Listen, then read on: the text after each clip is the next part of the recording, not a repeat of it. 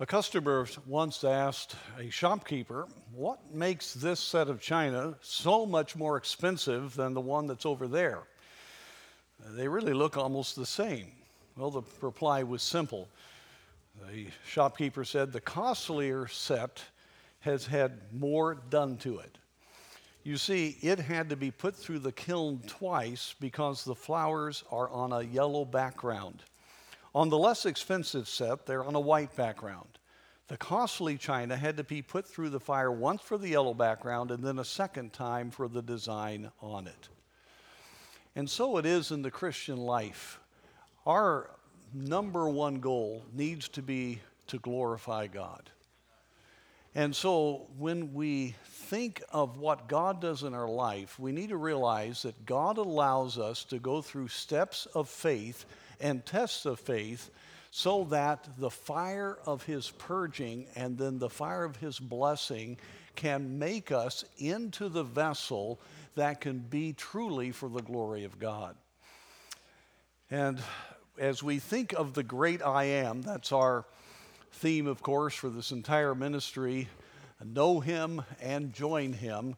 During the Stewardship Month, we're looking at one particular name of the great I am, Jehovah Jireh, used in one key passage in the Old Testament. But this truly unveils the heart of God in this refining process, this developing process, through the tests that we face so that he can make us what he wants us to be, and we can have the full, glorious rest and confidence that God will provide for us.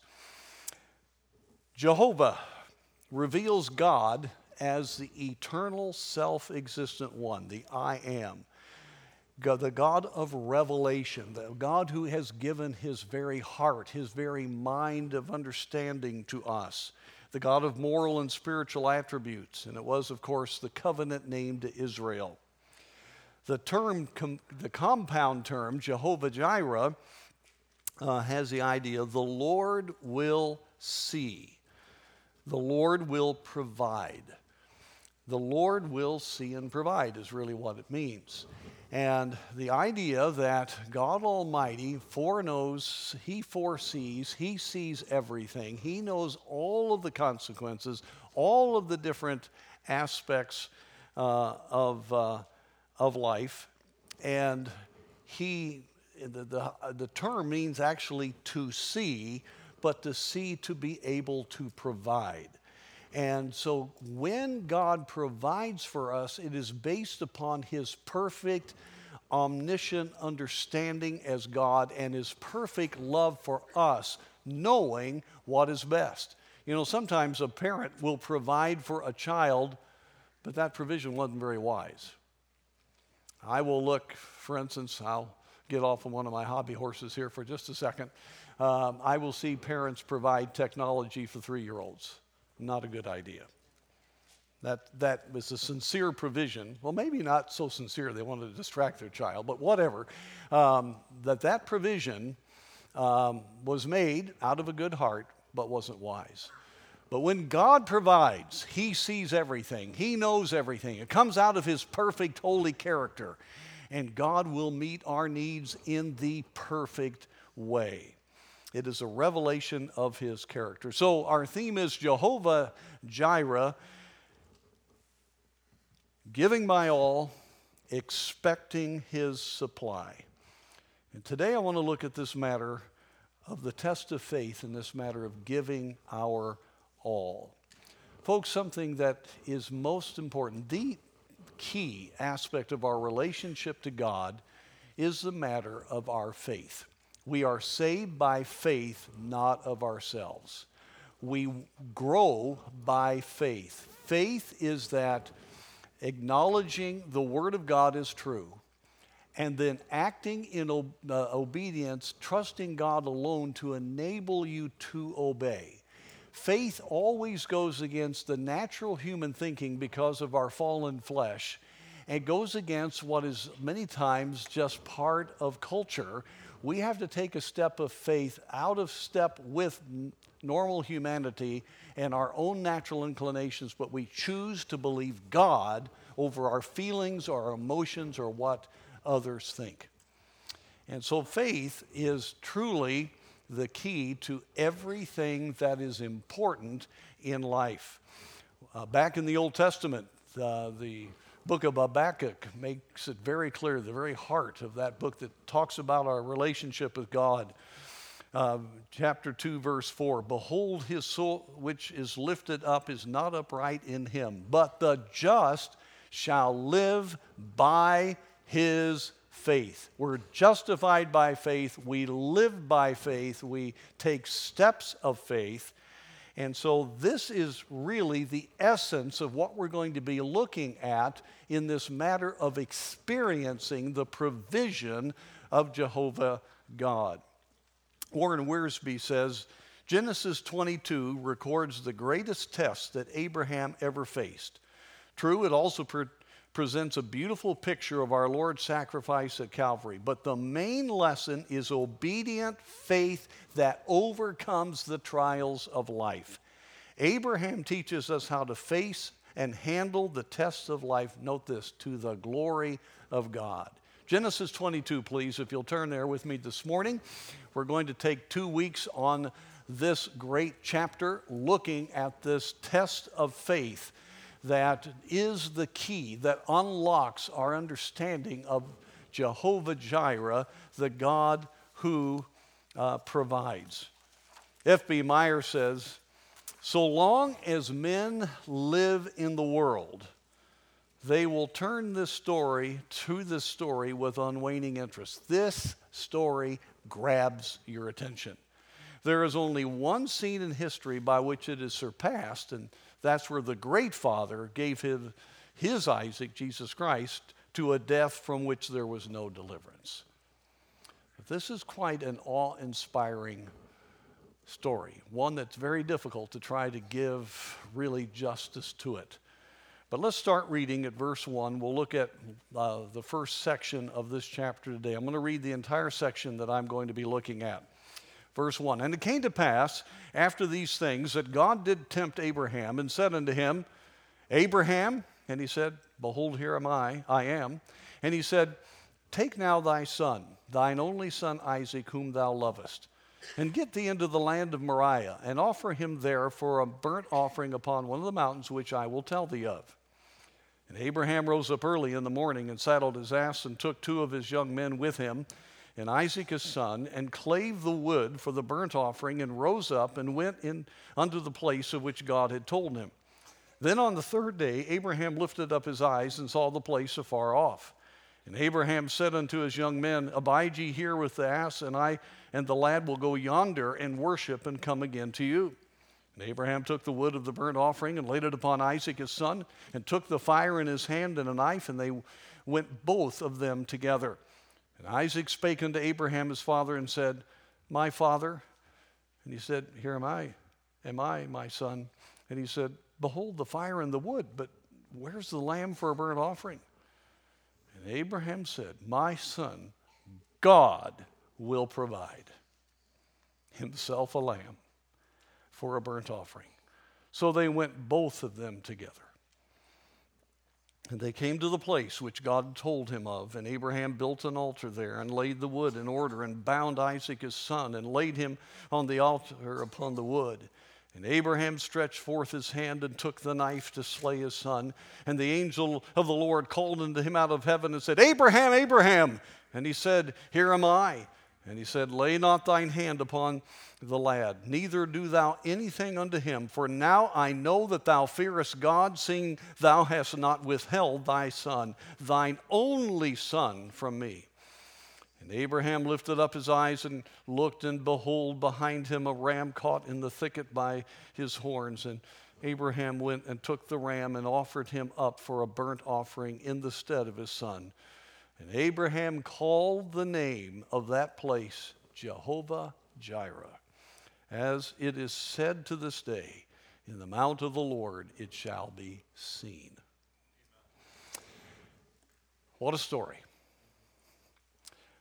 For years, Abraham had believed God regarding the fact that he would have a seed that would be a great nation and be a blessing to all the nations of the world. That started all the way back in Genesis chapter 12. He believed God. He left the Ur of the Chaldees, left Haran, came down into the land of Canaan, and continued to trust the Lord. He did endeavor to come with a different solution after he and his wife were getting past the age where they could have children. And we know the story of Hagar and Ishmael, and even his earlier trying to get Eliezer, his steward, to be his heir. But the Lord kept saying, Sarah will have a son. And here Abraham is at 100 and his wife in her 90s. Impossible to have a son. And chapter 21, the chapter just in this chapter, the joy of the Lord came upon that household. Isaac was born. What a miracle. His faith had been substantiated. He trusted his God. And I can imagine now he knew that he was going to see this happen as Isaac would develop, but that he himself would not see the full fulfillment of it, but he was rejoicing. And I would think that he was expecting to spend the rest of his life declaring what God had done and doing everything he could to train Isaac to be able to begin the generations that would provide this people of God. And of course, that would be the nation of Israel. And then, chapter 22. Isaac's older. He had been thrilled with what God had done. And God says to him, very simply, go to Moriah, offer him as a burnt offering. God develops faith through tests. God develops faith through tests. Folks, this is a test that's hard for me to even explain. I like how Tony Evans puts it. He was in the middle of some contradictions. Theological. God's instruction contradicted the promise of a future nation, and also thou shalt not kill. Back from Noah. It was emotional. It collided with his emotions. I can't imagine. It was social. He'd never be a great name, and what would the nations think around him? This is unthinkable. And then relational, it wouldn't do a lot for his marriage. Probably. Poor Sarah. And so, first of all, if we're going to see God work in our lives and understand Jehovah Jireh, we've got to overcome the natural questions in our life. And they do come. What about God's promise? What happened here? Now, we have quite a story. There are so many details that could be given here. But there was something about going to the land of Moriah that I think may have struck a chord in the heart of Abraham. Mount Moriah, as we read in 2 Chronicles 3:1, was the place where the Solomonic temple was built. Then Solomon began to build the house of the Lord at Jerusalem in Mount Moriah. Mount Moriah was also, since it was where the temple was, it was also the place where Jesus Christ died for our sins. When you go to Jerusalem, you start at the Temple Mount, and as you head out toward the Damascus Gate to see Calvary, you're going up, up, up, up. And the peak of this portion of Mount Moriah is what we call today Mount Calvary. So you can see here the picture and all. But obviously, Abraham didn't have all of that understanding. What about God's promise? And he had to wrestle through this. Hebrews 10:28 says, now the just shall live by faith. That's again quoting back to Habakkuk 2:4. But if any man draw back, my soul shall have no pleasure in him. What's the next chapter in Hebrews? The faith chapter.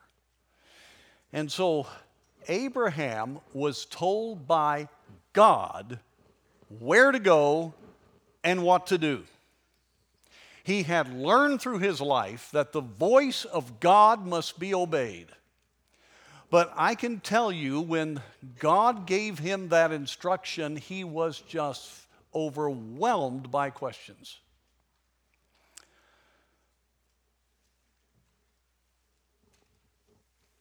But allowing those questions to affect him would have brought him back to unbelief.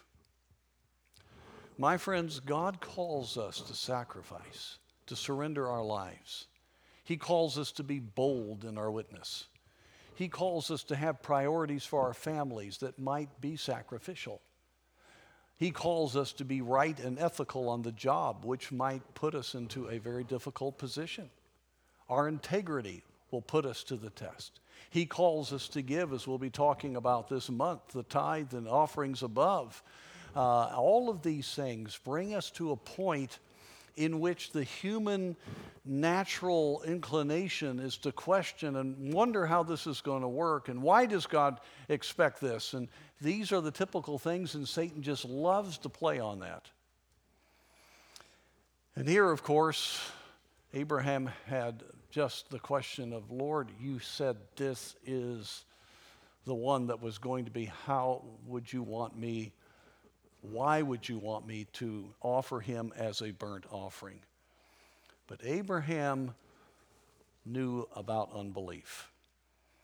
Charles Haddon Spurgeon says, every other crime touches God's territory, but unbelief aims a blow at his divinity, impeaches his veracity, denies his goodness, blasphemes his attributes, maligns his character. Therefore, God of all things hates first and chiefly unbelief, whatever it is.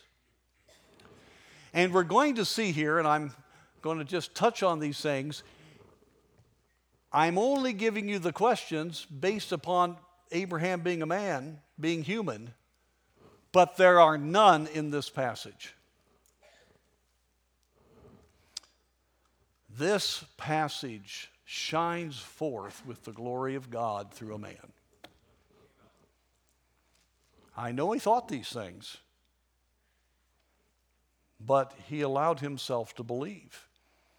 In his book, Spiritual Depression, Martin Lloyd-Jones writes, doubts are not incompatible with faith. Some people seem to think that once you become a Christian, you should never be assailed by doubts. But that is not so. Peter still had faith as he panicked in the storm. His faith was not gone, but it was weak. Doubt mastered him and overwhelmed him, and he was shaken. Doubts will attack us, but that does not mean that we need to allow them to master us or to cause us to go into unbelief. So here is an example of, yes, sometimes life is very contradictory and very difficult, but you can still believe God. And worse than what the consequences of obeying God is unbelief. Faith does not demand explanations. Faith rests on promises. The Word of God. For we walk by faith, not by sight, 2 Corinthians 5:7. Life is difficult, wrote M. Scott Peck. Once we truly know that life is difficult, once we truly understand and accept it, then life is no longer difficult. That's a human perspective. We as believers need to realize that God's life is glorious, but there will be difficult tests of faith which continue to change us and rescue us from our needs and the weaknesses and the immaturities that we have, and shapes us into God's glory and the ability to show forth His glory through us. So it's exciting here. What did Abraham do? He rose up early in the morning. He didn't procrastinate one bit. He got his donkey ready, took his young men with him, took Isaac his son. He'd already got the wood chopped up for the burnt offering, rose up and went. I have a suspicion he didn't tell Sarah. I don't know, that's pure conjecture. That could have been a difficult moment. But I think she was a real woman of faith too, according to Hebrews 11. But regardless, a lot you can read into this passage. But folks, I'm sure he had questions, but what did he do? He immediately behaved by obeying. Now, what do? We need to teach our children to behave by immediately obeying, right? That's very key. And so immediate obedience, even though doubts were there, he took the step of faith because God had told him what to do. Well, that just didn't come out of nowhere. It was built on a foundation of faith. God had been working in Abraham's life. God had dealt with him on a number of occasions, had made covenants with him. You could spend right now a half hour and more just going over how God worked. Obviously, the whole matter of waiting on the birth of Isaac and going through that in and of itself was a faith-building matter. Remember when Lot went to Sodom and then Chedorlaomer came from Mesopotamia and all of Sodom and Gomorrah were taken away captive, and with 300 plus men, he goes and defeats a mighty set of kings. He saw God work. He saw God deliver him over and over. He saw what happened when he lost his faith and Ishmael was born. He heard God's voice when he went to Egypt. He learned some lessons. And so when he came to this time, I want you to see that God had, in these decades, while he was in Canaan, had developed, enabled him to develop an absolute, settled confidence in the Word of God. Folks, that's where we want to go. I'm telling you, talk about revival. You talk about God blessing in the life. You talk about victory in the Christian life. Victory in the Christian life is when you're so walking with God and you have walked with Him that you have that settled confidence in your heart that God will keep His word. And in these troubling days, what a difference that makes. Romans 1:17, for therein is the righteousness of God revealed from faith to faith, that is written, the just shall live by faith. God just continues to grow. In fact, the fruit of the Spirit, one of the aspects is faith. We make the decision of faith, but God puts the situations around us and stirs us to enable us to be able to keep moving forward in faith. He is such a comforter, such a help. And that's exactly what happened to Abraham. Romans 4, verse 19, and being not weak in faith, he considered not his own body now dead when he was about 100 years old, neither yet the deadness of Sarah's womb. He staggered not at the promise of God through unbelief, but was strong in faith. You have the idea of strengthened in faith, giving glory to God, and being fully persuaded that what he had promised, he was able to perform. God had brought him to that place at the time that Isaac was conceived. And so this test now, some years later, would reveal again Abraham's faith and obedience, and is a continual strengthening. And what is Abraham being used for right now to all of us? For the glory of God. I don't know about you, but this gives me hope. See, the Bible's so honest. Abraham wasn't perfect, but look where Abraham came. I mean, this chapter is one of the pinnacles of Scripture. But we live in a day with the indwelling Holy Spirit and the fulfilled and completed Word of God. Friends, this shows you the kind of men and women of faith that God will enable us to be if we will walk with Him. And so, as we look at this, we see Abraham obeying immediately. And you see here his confidence. You see with verse 5, and Abraham said unto his young men, abide ye here with the ass, and I and the lad will go yonder and worship and come again. That was carefully stated. were both coming back. And then, of course, when Isaac, and I can't imagine what went through the heart of Abraham, he said, Dad, I see the wood, see everything, but where's the lamb? The Lord will provide. The Lord will provide. The Lord sees. He knows. I can trust him. He's got this thing under control. If he was to be more open at this point, he would say, I don't understand it all, Isaac, but I know my God. I know that whatever he wants is best, and he will take care of us. My God will provide. I'm telling you, there's nothing better in a home for a dad to say, I trust my God. We need men with conviction and faith in this day that when the Word of God says it, it doesn't matter what the cultural pressures are, we are going to serve the Lord, like Joshua said. As for me and my house, we will serve God. And all I'm telling you, children know when dad and mom believe God. You've taken those steps of faith, and you realize when you didn't what the cost was, and you confess those things, and you continue to keep on going and realize that God is so gracious and so good, and he will continue to develop. And God wants to do a great work in our life. And that then causes, with that foundation of development, then we can have sacrificial faith. That it leads to sacrificial faith. True faith will lead us to trust God with everything. Wouldn't you like to be there? Listen, folks, every time God leads you to do something in the Word of God, according to the Word of God, trust God and do it. Because what's going to happen is he's going to trust you with greater things and allow you to see just glorious things in your life. But anytime you resist, do question, you go to unbelief, you fall back, God says, I have no pleasure in that.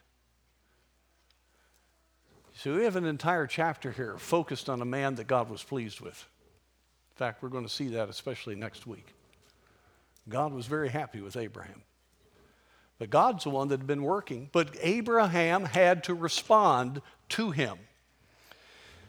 1 Peter 1:6, wherein ye greatly rejoice, though now for a season, if need be, you are in heaviness through manifold temptations, that the trial of your faith, being much more precious than of gold that perisheth, though it be tried by fire, might be found unto the praise and honor and glory at the appearing of Jesus Christ. Folks, let me just ask you, are you willing to let God make you into a tremendous trophy of grace that shines forth his glory to everyone to be seen?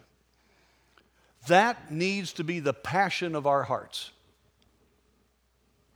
And when we get that settled, and we really believe it, and we surrender ourselves to him, that's when God can do the shaping work that needs to be done and to show forth what God can do. One man that has given glory to God over and over is George Mueller of England, who was a great man of faith. And he once said, God delights to increase the faith of his children. We ought, instead of wanting no trials before victory, no exercise for patience, to be willing to take them from God's hand as a means. I say, and say it deliberately, trials, obstacles, difficulties, and sometimes defeats are the very food of faith. And if you've known the Lord for any time, you know the name George Mueller, and you give glory to God. Faith.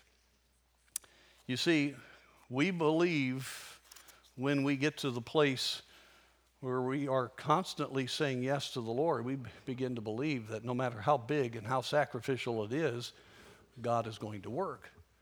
Again, Warren Wiersbe says, Abraham could depend on the promise and provision of the Lord. He had already experienced the resurrection power of God in his own body. Think about that. He was dead in the ability to have a child. So was his wife, and they were given life. And so he knew that God could raise Isaac from the dead if that was his plan. Apparently, no resurrections had taken place before that time, so Abraham was exercising great faith in God.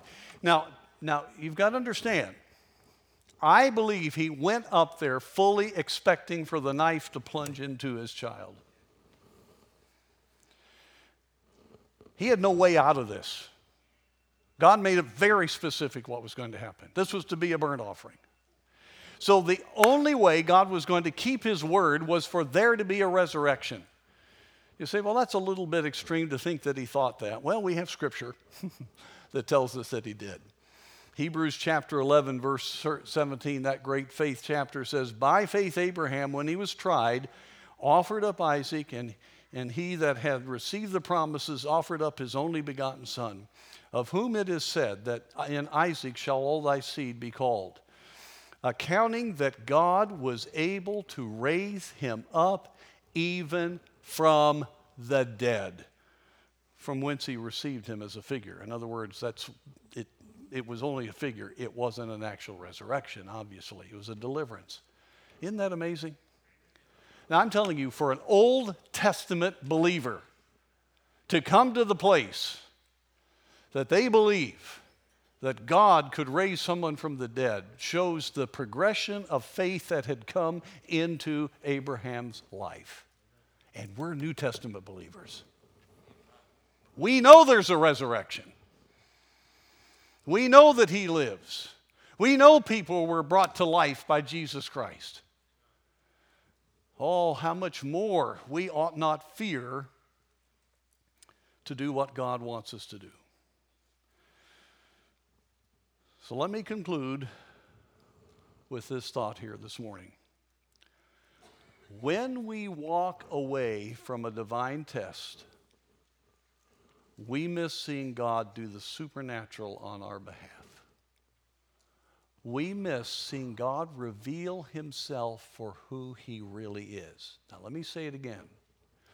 When God tells us to do something, when God clearly applies the word to us, when it's very clear that this is the right thing to do, and yet there are questions, there are doubts because of the consequences and the difficulty and the sacrifice it's going to make, if it is of God and we walk away from it, we miss seeing God do the supernatural. We miss having God reveal himself to us, which is why each person here was created, and if you're a Christian, saved, to know God. You miss it all. And folks, I can just say, and I know the ups and downs of Abraham, but I can just say from the depths of my heart, those times when you just about die to obey God are the times that you live. That's the time when you meet God. I remember the early time when I've given this testimony often. I was in graduate school. I was an assistant dean of men. And my entire salary was basically my benefits. Live, food, whole business. And I made $50 a week. No, a month. $50 a month. And so I tithed off to $50 a month. That was sacrificial. I was even giving above the tithe. I already felt I was doing well. And I heard a message on tithing at my home church there in Greenville. I was up in the balcony. About 200 or 300 of my dorm guys were in that service. I'll never forget it. And he preached on supposed to give a tenth of everything. Everything. And I started calculating, Lord, that's my entire cash salary. And I think it was a little bit more. And I struggled. I struggled with two things. Number one, trusting God to provide. Number two, my pride.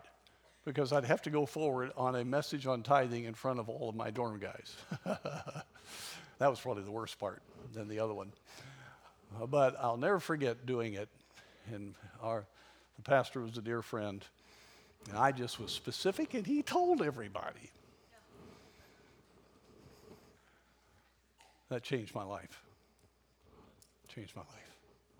I remember the joy of that, but there have been far greater things than that. Folks, your God, my God, will provide. He sees, knows, has it all figured out. He'll take care of you. The life you want to live is a life of believing you can trust your God. Let's bow for prayer.